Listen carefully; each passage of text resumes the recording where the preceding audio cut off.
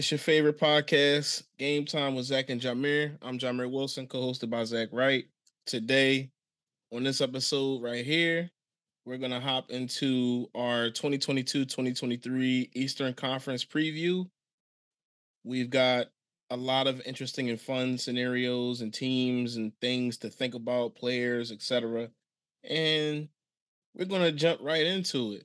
The first thing I want to talk about right off the bat is the contenders of the Eastern Conference, because there's a heavy load of teams that we can sit here and say are contenders. I don't know as much as we can like in the West, because the West is very, very loaded and very deep.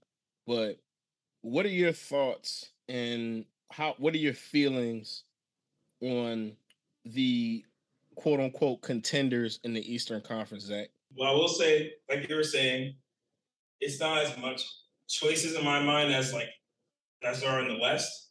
But I think that the East, the top of the East is kind of, I feel like if we talk about the top 5 teams in the league, I think the top 3, which just to get it going, Boston, Milwaukee, Philadelphia, I feel like those 3 teams are in the top 5 in the entire league. So while it's like, I think the East is a little more top heavy per se, for lack of a better term, versus the West is kind of like flat in the sense of like, I don't know how much better. I don't know like the big difference between like the Suns and the Clippers, you know what I mean, in the West, or like the Pelicans and the Nuggets. It's like there's just so many little things that kind of separate them. But the East is like Milwaukee, Boston, and Philadelphia they're just the best teams in the East to me. They are the clear contenders. I would say Philadelphia I have as the least likely to win all of those 3, more so because a lot of what ifs, like what if Embiid gets another fluke injury? What if Harden comes back looking like he did last year? Like the fit of the PJ Tucker and Tobias Harris. Tobias Harris has been playing the 4. Were they going to have him at the 3? Just a lot of questions. Is Doc Rivers gonna sell once again in the playoffs? The Sixers have the most questions on these teams. Yes, Boston has the Ime Udoka thing, but Joe Mazzulla, the interim coach, he's been in the system for years. He was there last year. He can very much replicate what happened, or replicate the offense and defense. And in addition to that, the players just got off a finals berth. They're going to want to really, I think they're going to take control themselves and really try to build on last year themselves as players. The same coaching voice is not there anymore, but the players, they have a common goal. They know where they were. They want to get back there. In Milwaukee, they got Giannis and Chris Middleton and Drew Holiday, and they maintained pretty much the same team. They lost Dante DiVincenzo, but I guess they traded him in the middle of the season. So I think Milwaukee, had they had Chris Middleton, we might be talking about them as the champion from last year, right in the Warriors. So those 3 teams kind of stand, head and shoulder above the other teams in my mind. Mir looks like he has some thoughts on my Sixers point, so I'm gonna let you go ahead. I'll say this right off the bat, just so that I make my position clear. I do 100% believe that the Sixers right now, just on paper, are the favorite to win, or they're my personal favorite to win the Eastern Conference. Just on paper alone, I think that you said if that was a great word, and I don't think that a lot. Like, okay, there's some history behind the Doc Rivers thing and the Joel Embiid thing, but outside of that, James Harden is still at a minimum, and we're saying at a minimum, he's a 28-10 player who is going to have a year, who's now going to have an entire offseason within a specific system, working with specific players. You've got Tyrese Maxey, who is going to improve and who will now have an entire offseason to learn from James Harden, who's one of the greatest guards of all time.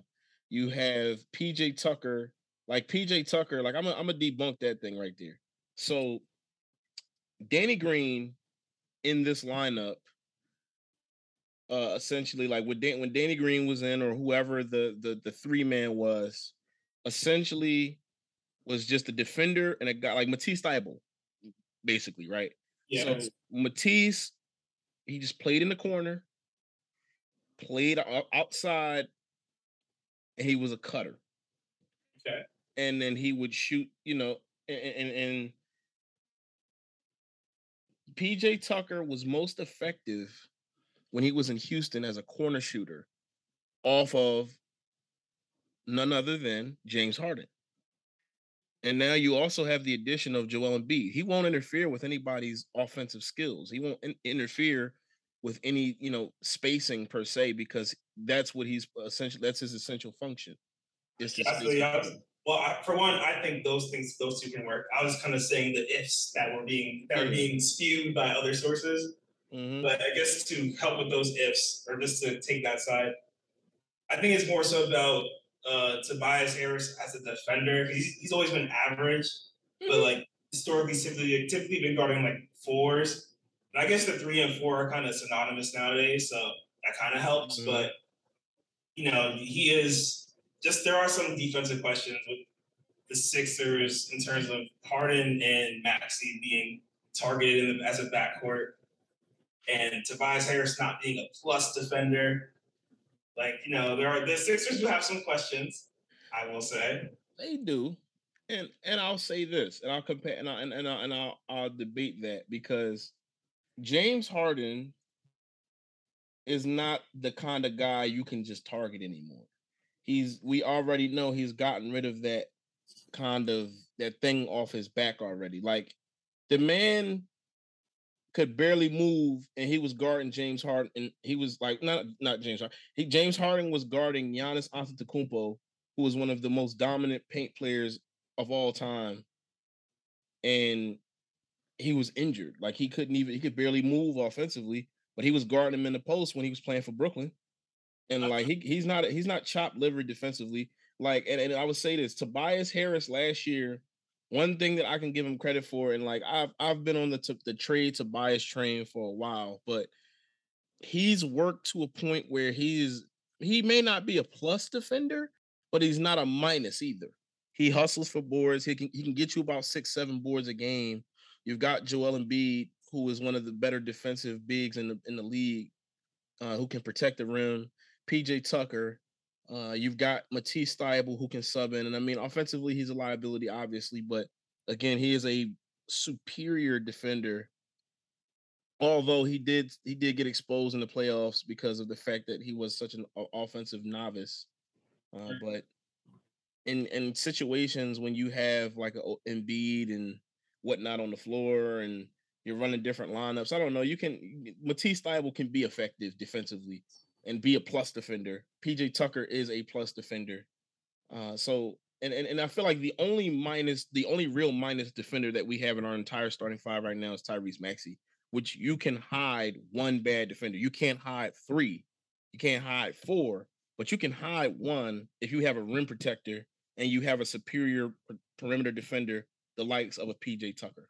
I feel you. Just in a playoff setting, bro, this is going to be screens. Get a switch off on with Maxey guarding, let's say, like a Tatum or Giannis or a Jaylen Brown or Kevin Durant or Kyrie Irving and his barbecue chicken. So, it's just a question. That is a weakness. But I still think they're up there. I feel like for that weakness, but I feel like other teams have, because the thing is, it's like, and I'm kind of just really more so arguing on the Sixers side right now, and I'm not really debating the other teams. Like, let me look at the Bucks, the Milwaukee Bucks. Okay, they're a good basketball team. Don't get it twisted. They have probably the best player in the Eastern Conference, or someone who is top 2 in the Eastern Conference right now. Like, if I'm being fair and being honest, like, Giannis Antetokounmpo is one of the top players on earth. There is no doubt about that. There, you have the likes of a Chris Middleton. You have Brook Lopez, Bobby Portis. You have those guys, Pat Connaughton, Wesley Matthews, Serge Ibaka. You've got they even picked up Joe Ingles and George Hill. My question mark for them is depth. Although, yes, you did pick up Joe Ingles and you got Marjon Marchamp or Beauchamp. I'm sorry. My ultimate question really is, like, I really want to see depth. Like, because I think the Sixers address like Boston showed that they had depth, and they added depth in the offseason by acquiring Malcolm Brogdon and whatnot. 6 Man of the year. Yeah, he has a very serious chance of winning 6 Man of the year. He might mess around to be starting, to be honest with you, because again, they need a point guard. Like in crunch time situations and in playoff situations. And see, that's why I would argue Boston and Philly right now. Like I would say right now, I like Boston. I like Philly number one. I like Boston number two, and I like Milwaukee number three right now. If I'm being completely honest, and I would say it's closer between Boston and Milwaukee than it is Philly and Boston, because again, the Boston situation is kind of is wild, and there's a lot of wild implications, and we could get into that all day. But I just feel like that, that would be doing the Celtics a disservice because they still had a great offseason nonetheless. And I think that they can rally behind the players that they have. So, but yes, they added depth and they were already a deep team. I don't like the Bucks depth moves per se were just kind of moves that they make. Like they just bring in old ass 3-point shooting dudes. George Hill always, seems to be on that roster, and he don't give you much in the playoffs. So I think that it's going to come down to depth. Like in the Western Conference, I said it's going to really come down to coaching because I think the talent is like pretty much equal across the board. But I think in the Eastern Conference specifically, it's going to come down to depth. Like it's really going to come down to depth because their star power, like Joel Embiid and Giannis Antetokounmpo, pretty much cancel out. I think it's going to be the other guys, and then in Boston, you've got Jason Tatum and Jaylen Brown, and the problem with them is you never know when if it's Jaylen Brown, it's not Jason Tatum. If it's Jason Tatum, it's not Jaylen Brown. When they're both clicking, you win. Adage, I think that's not the case anymore. Well, it was like that all playoffs, and not really. They weren't like one wasn't. The only time one was off was like Tatum was off in the finals, but throughout the first 3 rounds, they were kind of both getting their buckets, and they had the historical. I repeat, historical defense. They did, and we'll see. And we'll see with that, and we'll see if they sustain that. I don't know. I just feel like I do like the Sixers in general. Like even when they got hard, I thought they were great, but I don't know. I think their new additions are being a bit overstated. Like PJ Tucker's about to go out and average 4 points a game, That's cool. and Daniel House is about to go out and become unplayable in the playoffs because he's probably not going to shoot. He's streaky as shit. He's an okay defender, streaky shooter. I just think their additions are going to be early overstated. The only thing I can truly see that gets them over the top is if Harden comes back to form. I don't think he's 28 and 10 anymore. Maybe like 22 to 24 and 10 with, of course, his usual 6 to 8 rebounds, which is still an amazing player. Like Harden can be an all NBA player again. That's when I think the Sixers are the best. But I don't know, just a lot of like ifs, and we don't know what Harden's going to look like. He lost 100 pounds, which sounds like a lot, but I want to add one last thing. The Sixers moves, right? I don't think they were overstated. Like PJ Tucker adds something that the Sixers very much did not have. Heart. They didn't have that. They haven't had that since Jimmy Butler. You're right. Then you have Montrezl Harrell for an additional adage of that. And he also can get Montrezl Harrell won 6 Man of the Year. This man won 6 Man of the Year a couple years ago, and is still a really good basketball player. He's just been in some BS situations, and now you put him in a jersey where he could actually contend for a title again. Come on now. And on top of that, the Sixers have something that they haven't had in a very, very, very long time. A backup point guard. We haven't had a backup point guard in a very long time. That is a beautiful, beautiful thing.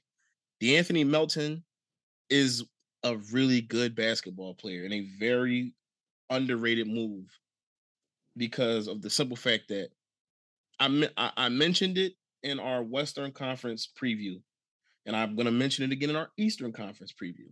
The Memphis Grizzlies they were at one point, they were 20-2 without Ja Morant. Who was the starting point guard? D'Anthony Melton. Sure was. I thought it was Tyus Jones at that point. Oh, well, he was in the mix. He got a lot of minutes, and he was heavily involved in that rotation. He was a big part of that. You're right. He was heavily involved in that guard rotation, nonetheless. So D'Anthony Melton, he's going to come in. He gives you 3-point shooting. He gives you playmaking off the bench. He gives you, he gives you the whole gambit of what a point guard should be, and he gives us something that we haven't had in a while, which is playable players. Like, that's been our main weakness. Like last year, we only really had like 3 or 4 continuously playable players in the playoffs. Like, our top 4 players were the only players that were really playable. Like, I feel like Daniel House, PJ Tucker, Harrell, and Melton are all playable for heavy playoff minutes because of the fact that they can shoot, score, or defend in some capacity. And like Matisse Thybulle struggled with that. Niang was terrible. Like he couldn't defend, and then on top of that, when he was missing, he was virtually ineffective. Where you're getting something out of all of those players constantly. Yeah, I feel you. But I do think that those 3 teams reign as the top 3 regardless. I think that they are they're going to be the class of the Eastern Conference. And I think the only team outside of those 3 who could creep into that group, the only team that has the potential to do it, and speaking of the word if, you know where I'm going, the Brooklyn Nets. They're the only other team. But the thing is, they're perfect. They're beautiful. If you look at their roster, they have a beautiful roster. Mm-hmm. If they added a big man, they would have a perfect roster. Yeah, I don't like Claxton being the only center. I don't like that. I have Daron Sharp, but they're not going to play him. Yeah, I don't like that. So yeah, why don't we just get into the next tier? Yes. I do hope the best for the Sixers and Embiid. I love me some Embiid. I love me some Harden. Take a lot of heat on Twitter when I try to defend Harden's playoff meltdowns, but yeah, that's just how I feel about them. But the next, I think the next tier in the East is really interesting because there's like legitimately 9 teams that I feel like are playoff basketball teams, including the top 3. So Boston, Milwaukee, Philadelphia. Yep. The Cavaliers. Absolutely. The Raptors. Mm-hmm. The Hawks. Yep. The Nets. Mm-hmm. The Bulls. Mm-hmm. And then I didn't even say the Heat, which is 9.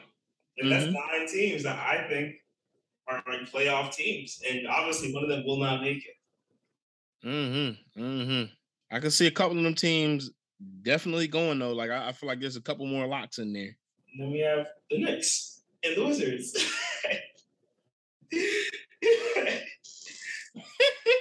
Brunson for MVP. Yo, the Knicks are freaking disgusting, bro. I think the Knicks can low-key get that playing spot though. Hell no. If things break even, play it that number 10 seed playing spot. Sure, yeah, absolutely. And if the teams they're playing happen to have a Clippers like luck where Paul George gets hurt in the last playing game, the Knicks could sneak in, No, I still think they wouldn't get in. I don't see a way in the world the Knicks get in the playoffs, and they get in the playoffs against these teams. It would be absolute fodder, but it would be absolute fodder for whoever they play. But yeah, they getting sent home in no less than 5. No more than 5. I'm tripping. Yeah, no more than 5. I got you. Yeah, no more than 5. Excluding the Knicks and the Wizards, why don't we talk about these other teams? We'll probably get to the Knicks and Wizards later. But all right, so we have our top 3. I know you said the Nets. Speaking about ifs, they are like the next team. But who do you think is the true leader of that next pack? The true leader of the next pack. Up front, on paper, without the ifs, the next team that I'm looking at would have to be, and this may surprise you, the Miami Heat. Okay. They are always in it. They're consistent. They don't have all the bells and whistles that the Cavaliers and the Nets have, which I think those are the 2 teams that are behind them. But I think the Miami Heat, for what it's worth, will at least secure a playoff spot where they don't have to compete in a play-in scenario, just because of the fact that at the end of the day, they get it done. They're a team that, regardless of the drama, regardless of the BS, regardless of all the noise that comes with being an NBA franchise, especially in Miami, for it to be Miami is crazy, but they get it done. So I feel like they're going to get in the playoffs and they're going to be right there as they always are. Jimmy Butler, I don't think he's going to let them slide and dip too far, especially considering, they're a semi-homegrown team, should I say. Bam Adebayo, still a great defensive big man, one of the better bigs in the Eastern Conference. You've got in a conference loaded full of bigs at this point. You've got Tyler Hero, who just signed a mass extension, I mean, the only, I guess, backslide and weakness that I really see is the fact that they didn't get much better in the offseason. They really didn't get much better in the offseason, if I'm being completely honest. And like a lot of people within their organization were underperforming, like underwhelming. Like Kyle Lowry was very underwhelming, to say the least. So, and I mean, you could hope that he'll be better this year and whatnot, but I think that they've got a serious chance to, at the very least, lock up a playoff spot without having to fight too hard. What team sticks out to you right away as a team that would definitely get in, aside from the main three that we talked about? It's really, really, really is hard with this next group. I like what you said about the Heat. They, like you said, they're consistent. They lost PJ Tucker, but I don't think that's the end of the world for them. Like, next man up, that's just been the Heat for the last couple seasons. But as you said, looks like a lot of regression for a few players in that roster. And like I don't see Tyler Hero just making a big jump to like make up for the fact that there's everyone else is regressing. Not everyone else, but a lot of other players. Jimmy Butler's getting a year older, etc. So with that kind of takes him out for me. I guess for me, if I'm being honest, I'm really high on this Cavs team. And I will say, we have to remember they were like the second seed last year up until their whole team got injured. And they were that high up in the standings for like late into the season. They were high up. You know what I mean? It's like they're like just a surprise and shock at that point. Like they're like 40 games in. Like at that point, you kind of know who's playing well, you know who's not. So yeah, I think the Cavs might be the next team. And I'm not the biggest Donovan Mitchell fan, but talent is talent. He's a very talented player. Joining a very talented team gives them another ball handler like they need. Their winning position is again questionable, but you added a 25-point per game scorer to a team that was starved for offense at times and a lead at defense. And I just think that's a recipe for success. So I kind of see them as the fourth team in my mind. Again, Brooklyn, of course, they have the talent. They're up there with any team talent-wise, at least on the top end of their roster. But there's a lot of ifs. TJ Warren still, we don't know when he's playing. Ben Simmons, yes, he played a couple preseason games, but he didn't look too great in those games for one. And two, he still has to get back to the groove of things. Kevin Durant's Kevin Durant, and Kyrie Irving, but those two do miss games. Well, they miss a lot of games at a fairly consistent basis at this point. Like the last few seasons, they both missed plenty of games. So, and, yes, it's all about the playoffs, and what happens at the end. What matters at the end is the results, but missing 25 games, missing 30 games does add up into what happens in the playoffs and et cetera. Like that stuff really does matter. You need consistency, you need chemistry, et cetera. So yeah, I just think Brooklyn and Miami, I have them in the same area as the Cavs as you do. But I just think the Cavs will look like they'll be the most consistent of those teams to me, barring injuries, just because the Cavs have 3 players who were in the All-Star game last year and a 4th who has the potential to be better than all 3 of those guys in Evan Mobley. So yeah, I like the Cavs prospects this year. I think that'll be a very fun team to watch. Definitely hope I can see them in person this year if possible, but we'll see. Speaking as someone who saw the Brooklyn Nets and Cleveland Cavaliers live late last year, both teams are fun to watch. And now I get to see a team with Ben Simmons and a team with Donovan Mitchell. Both teams are really fun. I like what you said about both teams. The Brooklyn Nets have a lot of question marks, a lot of older players. They, to me, and to me, they're also like they're as we said, like both teams have a hole.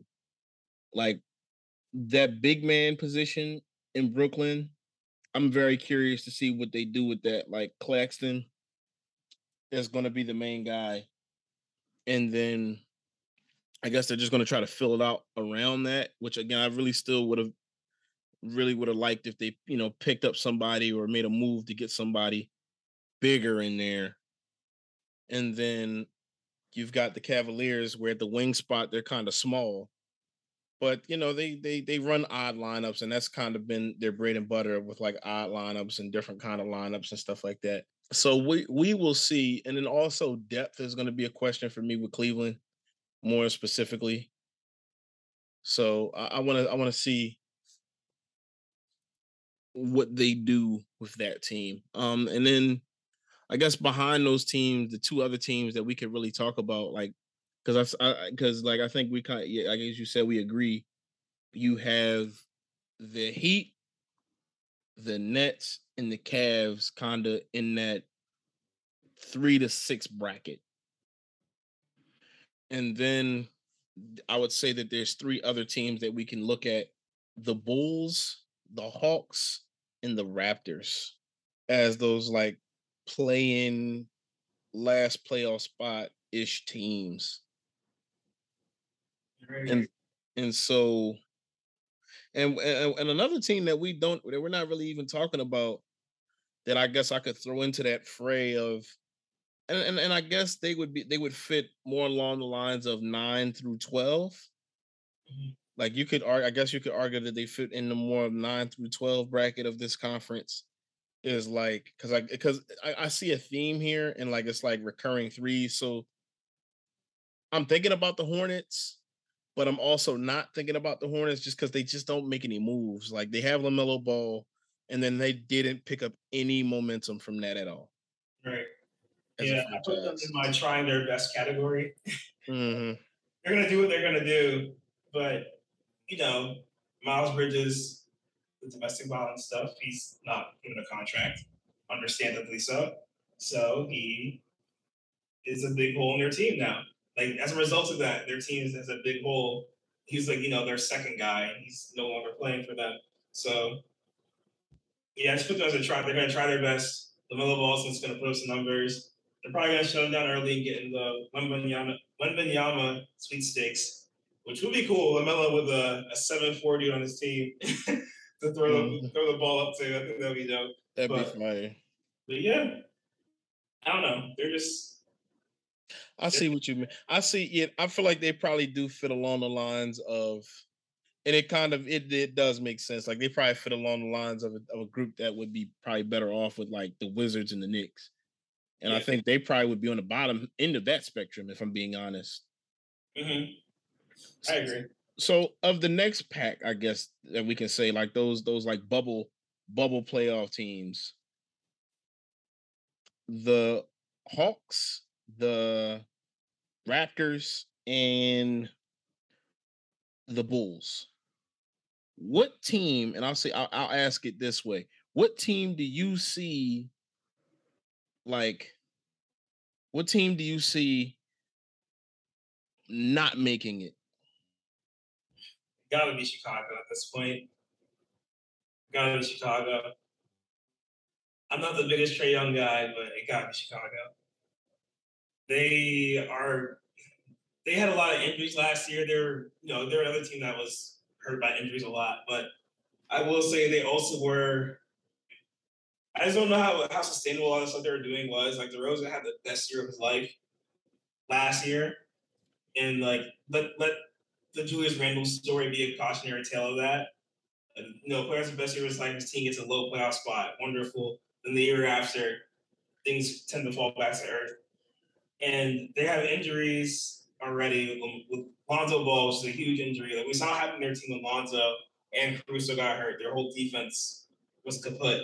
So they're already starting off on the wrong leg there. Vucevic just not good enough defensively. I think Patrick Williams. People like to talk about him as like he has the potential to be great, blah blah blah. So far, he just seems like okay to me. I don't like. He's certainly not going to be like a Giannis stopper. He's not going to be the dude who's guarding that category of player in my mind. I just don't see it. I just don't see it with him. Just basically, I just think a lot of it comes down to the fact that they're already missing Lonzo. They don't know when they're getting him back, and DeRozan will progress to the mean a bit. And this team is very like the East is just like it's so jumbled with the playoff race. One major injury, and some regression is all you need to like be out. I like the points you brought up. If I'm being completely honest, I do like the points that you brought up. I like the fact that you talked about DeMar DeRozan and how he had the best year of his career, and I like all that, right? But here's where I would debate that, right? DeMar DeRozan on an average year is what Julius Randle was. Like, if we're being completely honest here.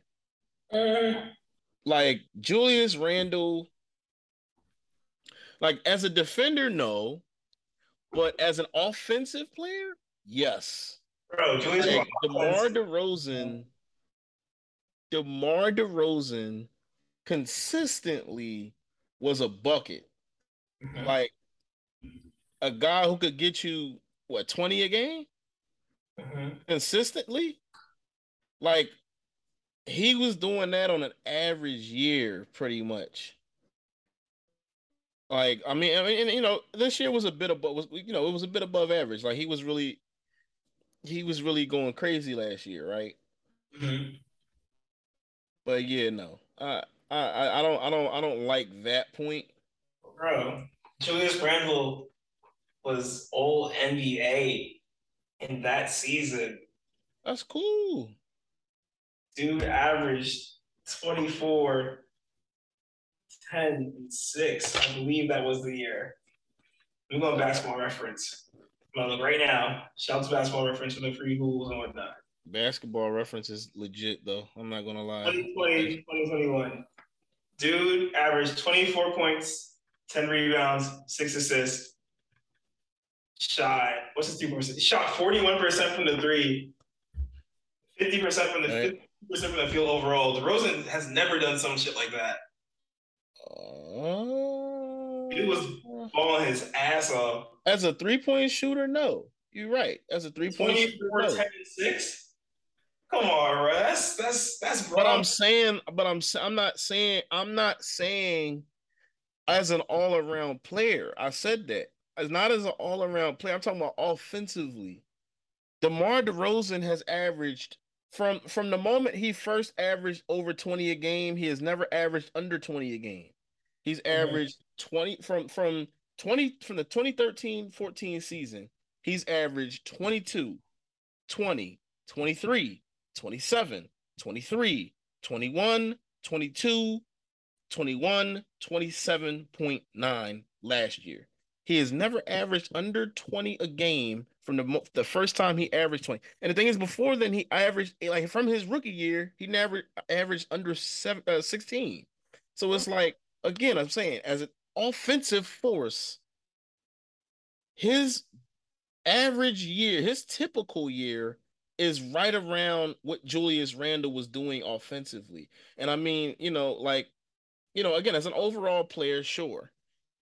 Julius Randle, as a big man in a Tom Thibodeau system where he didn't have much offensive help, of course he's going to average like great ass numbers like that.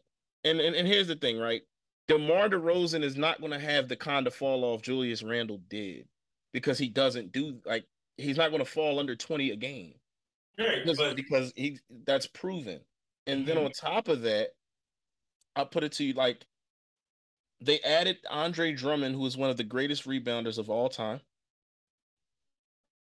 You at some point there's hope that they can get Lonzo back. You got Javonte Green, who is a solid defender. You got Pat Williams, as you said, who some people, he's got some stuff to prove for Mhm. sure, no doubt. You've got Zach LaVine, who is still a bucket. Like he's another dude who's a legitimate bucket. So I say all that to say, I think the team that I would point to right now would be the Toronto Raptors. The Raptors missed the playoffs. Ooh, that's a scintillating take. Yes, it is.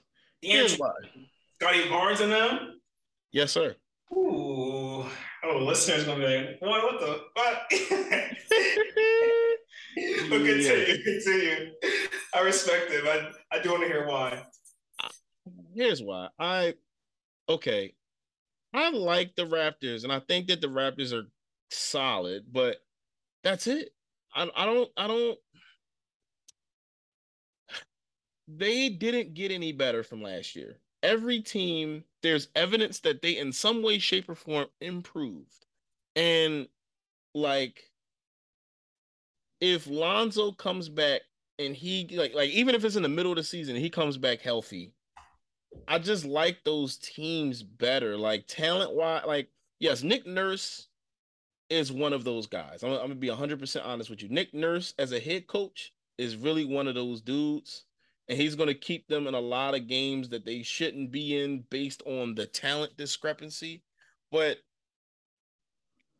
Scotty Barnes had a great season. Averaged 15, 7, 3, was a really good defender.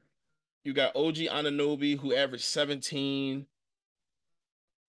Like really, really good stuff, right? Mhm. But I gotta see it again this year offensively. Like I really need to see it again. Like and Pascal Siakam was hooping too. Like, He was. shout out the spin move. He was hooping. 22, 8, 5. He was balling. But I need to see it again offensively this year. Gary Trent was balling. Fred VanVleet did his thing. I need to like I don't number like one depth. I think that the Hawks and the Bulls are both deeper. They have better top end talent, like far superior top end talent, if I'm being completely honest. Like, and I don't know if Nick Nurse's coaching can close that gap. You get what I'm saying? Like DeMar DeRozan, like in a crowd, like I'm thinking like if we put these two teams up against each other, like if we put the Hawks and the Raptors in a series, Nick Nurse would have to coach his ass off and would have to get the best performances of the lives of Fred VanVleet, Pascal Siakam, and whatnot every game to have a chance to compete. Like I don't think they have upper level talent. Like they have a lot of like B plus talent. If I'm at best, there's no like sometimes Pascal Siakam looks like an A minus player, but very rarely, where Trae Young is legitimately one of the best guards on earth. This dude can average 30 and 10, and you add a DeJounte Murray who is a elite defender. He was like one of the most important pieces in San Antonio as they struggled their way to a playing spot last year. But he's going to come into a situation where he doesn't have to like he doesn't have to be the guy, and Trae Young doesn't have to be the guy either because now they have DeJounte. They've got shooters everywhere. You've got Clint Capella. They have experience as a team, etc. You then again with Chicago, they have depth. They have top end talent. So I have to see because like the thing I said to Miami applies to Miami because of the fact that you have a Bam Adebayo, who I think is really one of the best bigs on the planet, and like is is one of those dudes defensively all the time. Offensively, he has some question marks sometimes. Tyler Hero can get you 20. Jimmy Butler, when it comes down to it in crunch time, he has this magical thing where he turns it on and he's like an A kind of player. I've seen it multiple times where I need to, and they have some depth, and they also always find these mysterious players like Max Strus and Gabe Vincent last year. So I just need to see more from the Raptors, if I'm being honest. And I think they have a very good chance of being left out this year. Although Nick Nurse is one of those dudes as a head coach. He's one of the best coaches in the world. Yeah, I feel you. They're that team that are just like they pull up and you're like, we got this. But Nick Nurse, in this, if you're talking like to counter your point about a series, Nick Nurse would coach circles around Nate McMillan, and he would take Trae Young right out the series. Trae Young suffers from small guard syndrome, unfortunately, and we see what the Heat did to his ass. And I think Nick Nurse would be able to put Scotty Barnes and Pascal Siakam and OG Anunoby and Otto Porter and all these other long defenders and had them take Trae Young right out the series and have him shooting 36% again.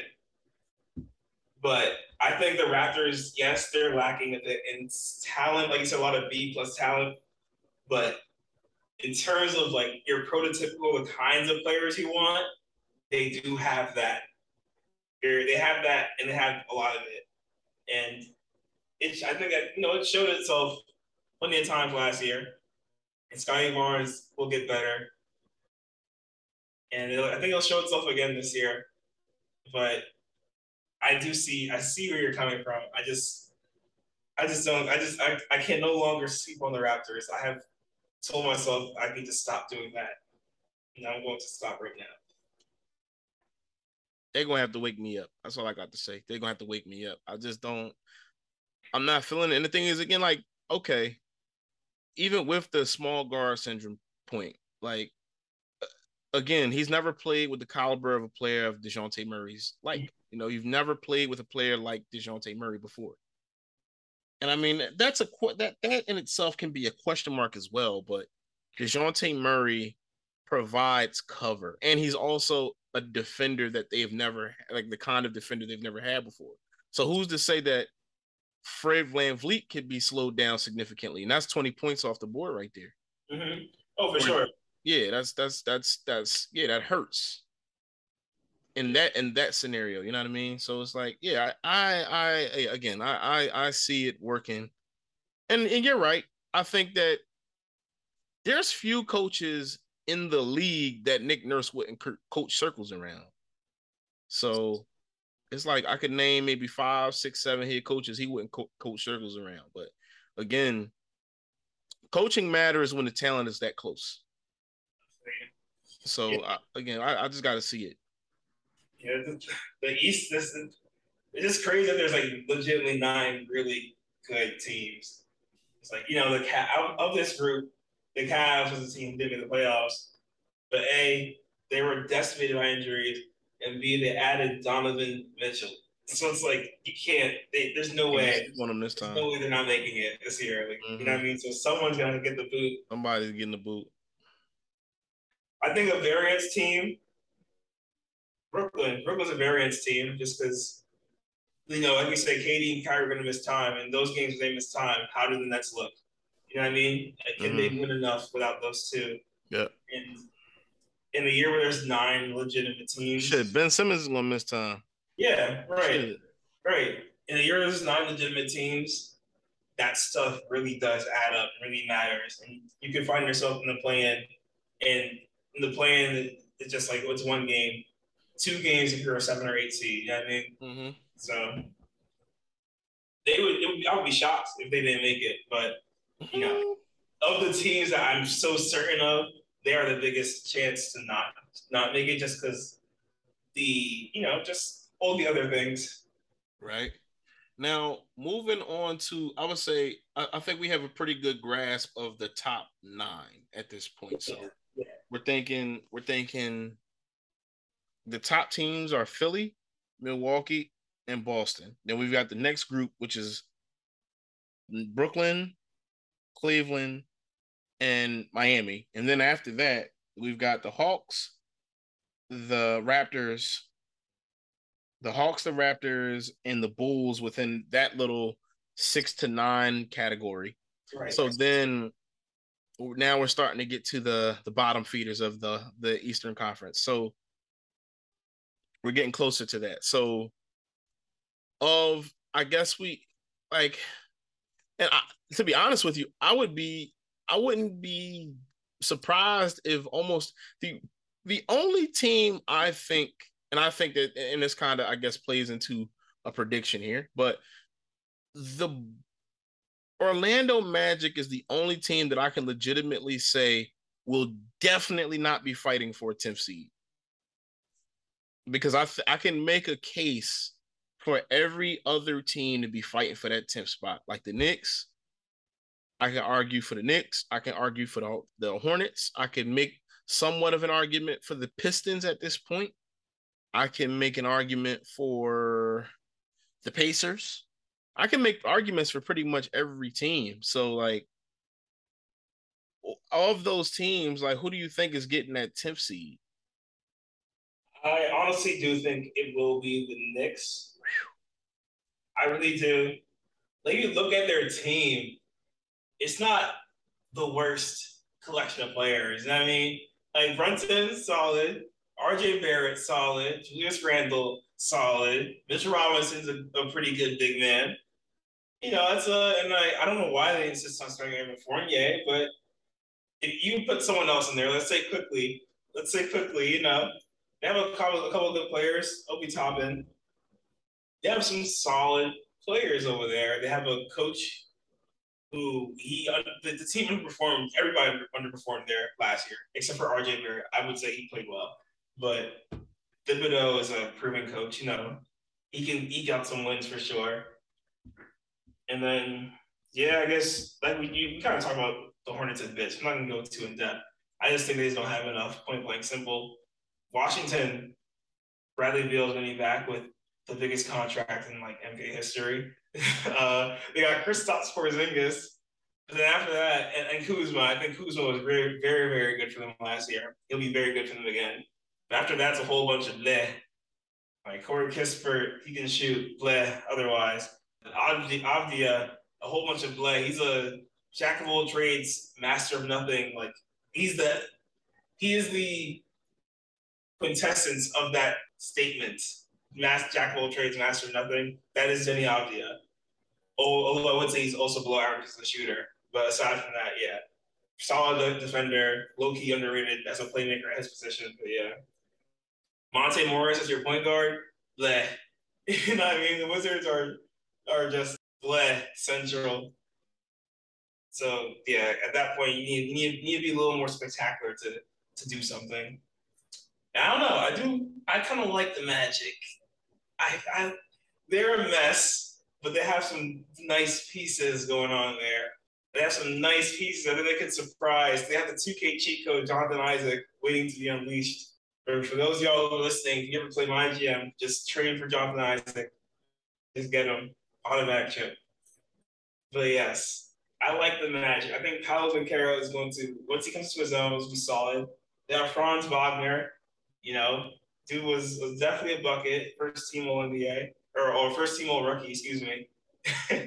Cole Anthony could be a great six man one day. And Markelle Fultz has been underrated at this point. Dude is solid. He can't shoot a lick, but everything else he got you. Everything else he's there. I think the team that's going to be in the Wembanyama sweepstakes is the Pacers because Miles Turner and Buddy Hield they got to trade them somewhere at this point. There's no reason to keep them, and they've been trying to trade them for months. So I think they're the team that's going to tank. I think the interesting team here to me that you haven't mentioned yet is the Detroit Pistons because respect them. I like me some Pistons. I like they picked up Bohan, which was a sleeper move. They have Sadiq Bey, who dropped 50 last year. You've got Marvin Bagley, who's I guess dealing with injuries right now. You got Isaiah Stewart at the big. He was solid last year. He picked up Jaden Ivey in the draft.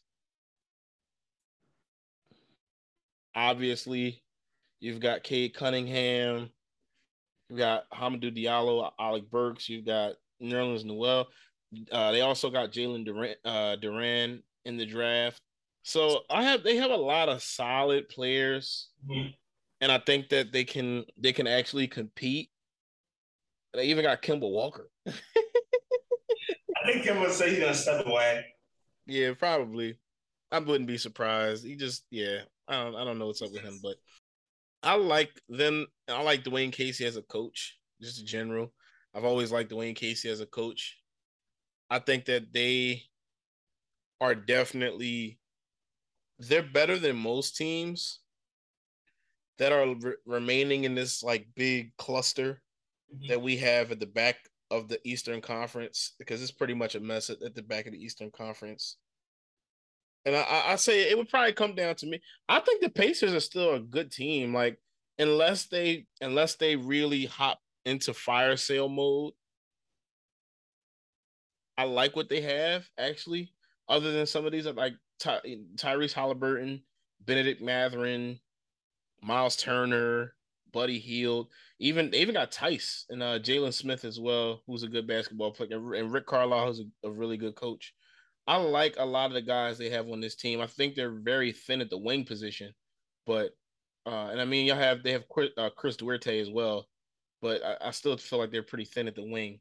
But outside of being thin at the wing spot, like they're really solid at the guard spot, and they have good bigs. So I think that, and along with coaching, so I think it would come for me. It would come down to the Pistons, the Knicks, and the Pacers, where the Knicks do have the most talent, and they should of those teams be the team to get there. I would say that it would be the Knicks, but my sleeper would be the Pistons. I like it. I do like it. Sadiq Bey's tough. Pistons, of course, they're a young up and coming team. Some questions are as to whether or not Cade Cunningham is going to come out and be,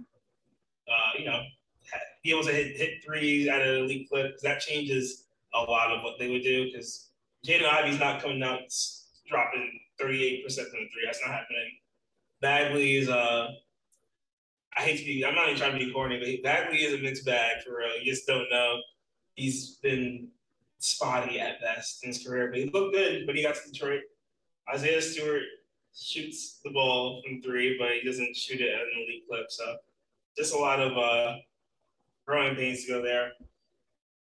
But yeah, I will say one thing interesting with the East is like even at the bottom, they're not the worst teams in the league. Like the worst teams in the league are definitely the Rockets, Jazz, Thunder, and Spurs. Like those are definitely the worst teams. That's 4 out of the 15 in the West.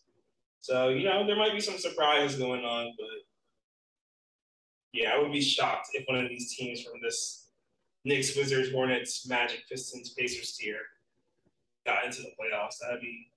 That would shock me. That would be insane.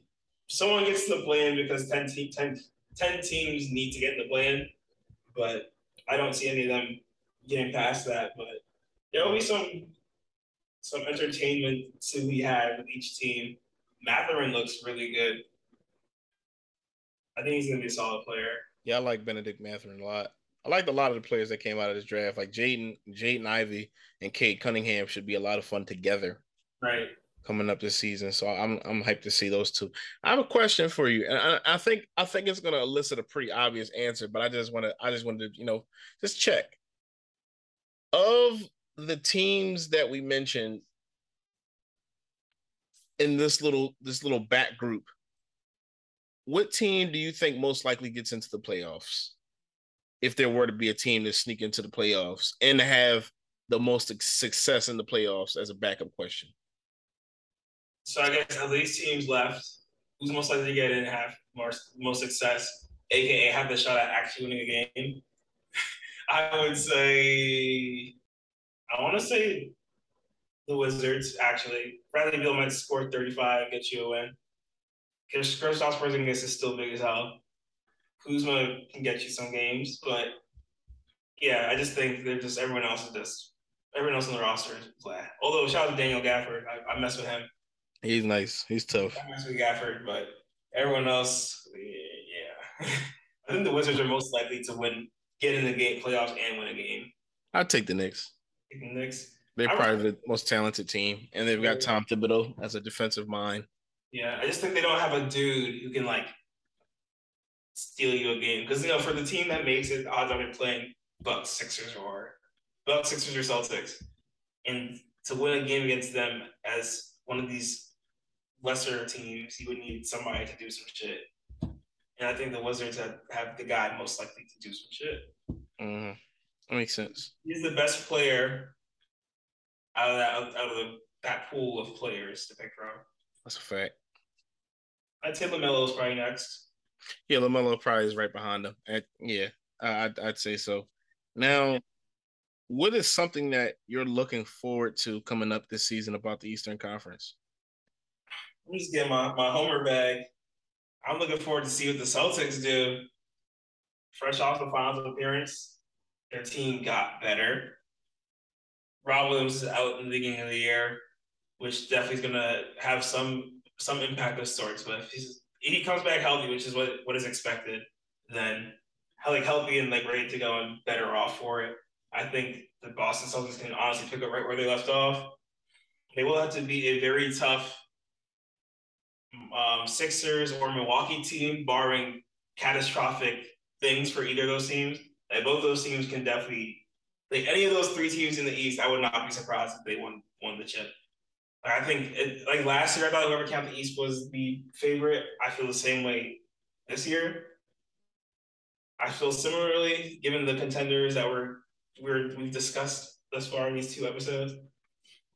But yeah, I'm just excited to see what Boston does. I think there's Tatum and Brown definitely, Jaylen Brown's looks really, it's preseason, of course, but Jaylen Brown's looks ready to go, ready to take things over. They've both been working.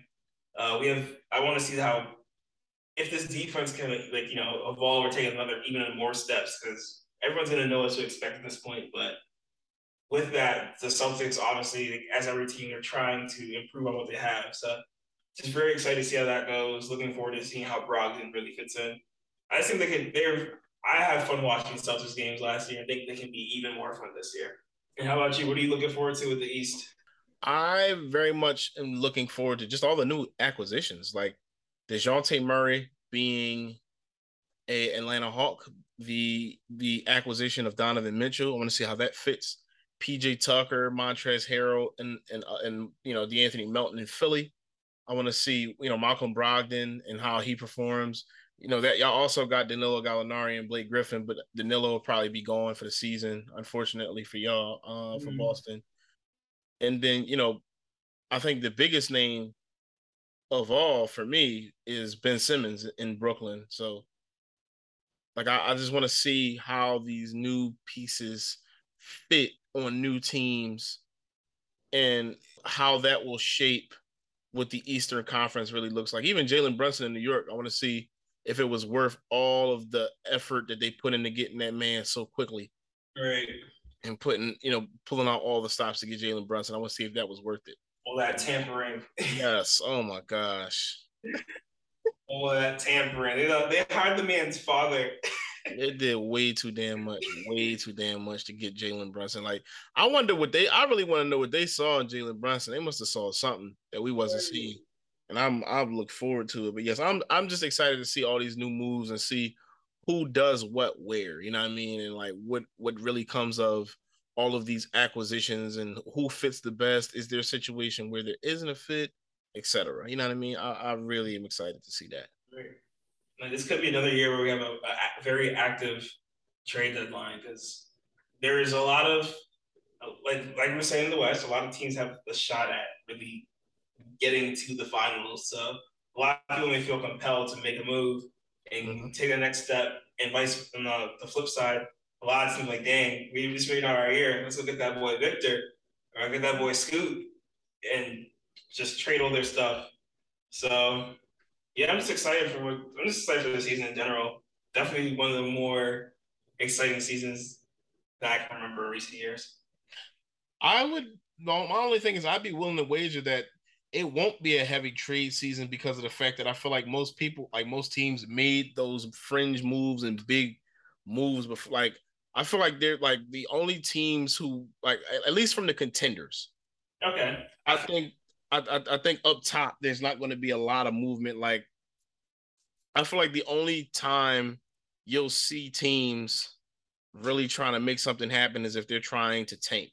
I don't think teams that are up top are going to be as aggressive trying to pull the trigger unless there's a team basically on a fire sale type of thing where like what the Magic were doing a couple years ago or whatnot, and what the Jazz are kind of doing now. Like I can see the Jazz kind of still working to further ravage that roster by the end of the season and getting rid of Jordan Clarkson, Mike Conley, and Lauri Markkanen, and and players like that. So I don't see too many teams up top because I feel like most of those teams already got what they needed and you feel good with what they have. If you're not like if you're like a let's say like a Bucks and you're looking at the Jazz and you're like, they're offering Jordan Clarkson at the trade deadline for nothing because they just want to get even worse. Why not give him nothing and get an extra scoring guard off the bench? Because that makes sense, and shoot, that would make a lot of sense for them because they don't have no depth at all. Shit, Mike Conley would be terrific for them. When Middleton got hurt, bro, their creation just went done. It's over at that point. Yeah. That's something that's why I feel like teams will be looking out for those fringe guys from these poo-poo teams, really ready to just get over, just get rid of anyone who's holding them back from being the worst. Shit. Somebody might take your 2K advice and trade for Jonathan Isaac. Right. It's funny. I was gonna say, like before we got on this, I was gonna say, the Celtics or the Nets should look out for Derek Favors, but it's Boston with Blake Griffin, and Derek Favors got traded to the Rockets in the randomest trade in trade history. Yo, that was the most random, most bullshit trade I've ever seen in my life, bro. I know that was hilarious. I was like, what the hell? It's like the biggest non-blockbuster trade I've ever seen in my life, bro. That was the first trade where I saw like the notification and did not open it to read further. Yeah, bro. It's like this team got 2 second-round picks and some scrub off the street, and I'm just like, oh my god, what is this? Like, in the West episode, you're talking about like the Smiths and stuff on the end of the bench and the old teams. That's what that trade looked like. Looked like the trade around the Smith brothers. Yeah, bro, the Smiths and the Ricky Davis. Right. Into the bench of the old 2K teams when they ain't have everybody. Right. Yeah, that killed me. That was hilarious. I'm like, that was in like if you could like that was really any trade. Like that was just any trade, Right. Like that had no bearing on anything whatsoever. It was just people making noise just to make noise. That shit was hilarious. People making noise just to make noise. For sure. I think now's a good time to end this podcast. Yes, sir. Thanks for tuning to Game Time with Zach and Jameer. My name is Zach Wright, coached by Jameer Wilson. And you can follow us on Instagram at Game Time _podcast, on Twitter at Game Time _ZNJ, and on Facebook at Game Time with ZNJ to stay up to date on further content. And to listen to this episode, past episodes, future episodes, you can find us on Spotify, Apple Podcast, Anchor, Google Breaker, or Google Podcasts, all that stuff. All right. Catch y'all soon. Looking forward to this next season. Peace.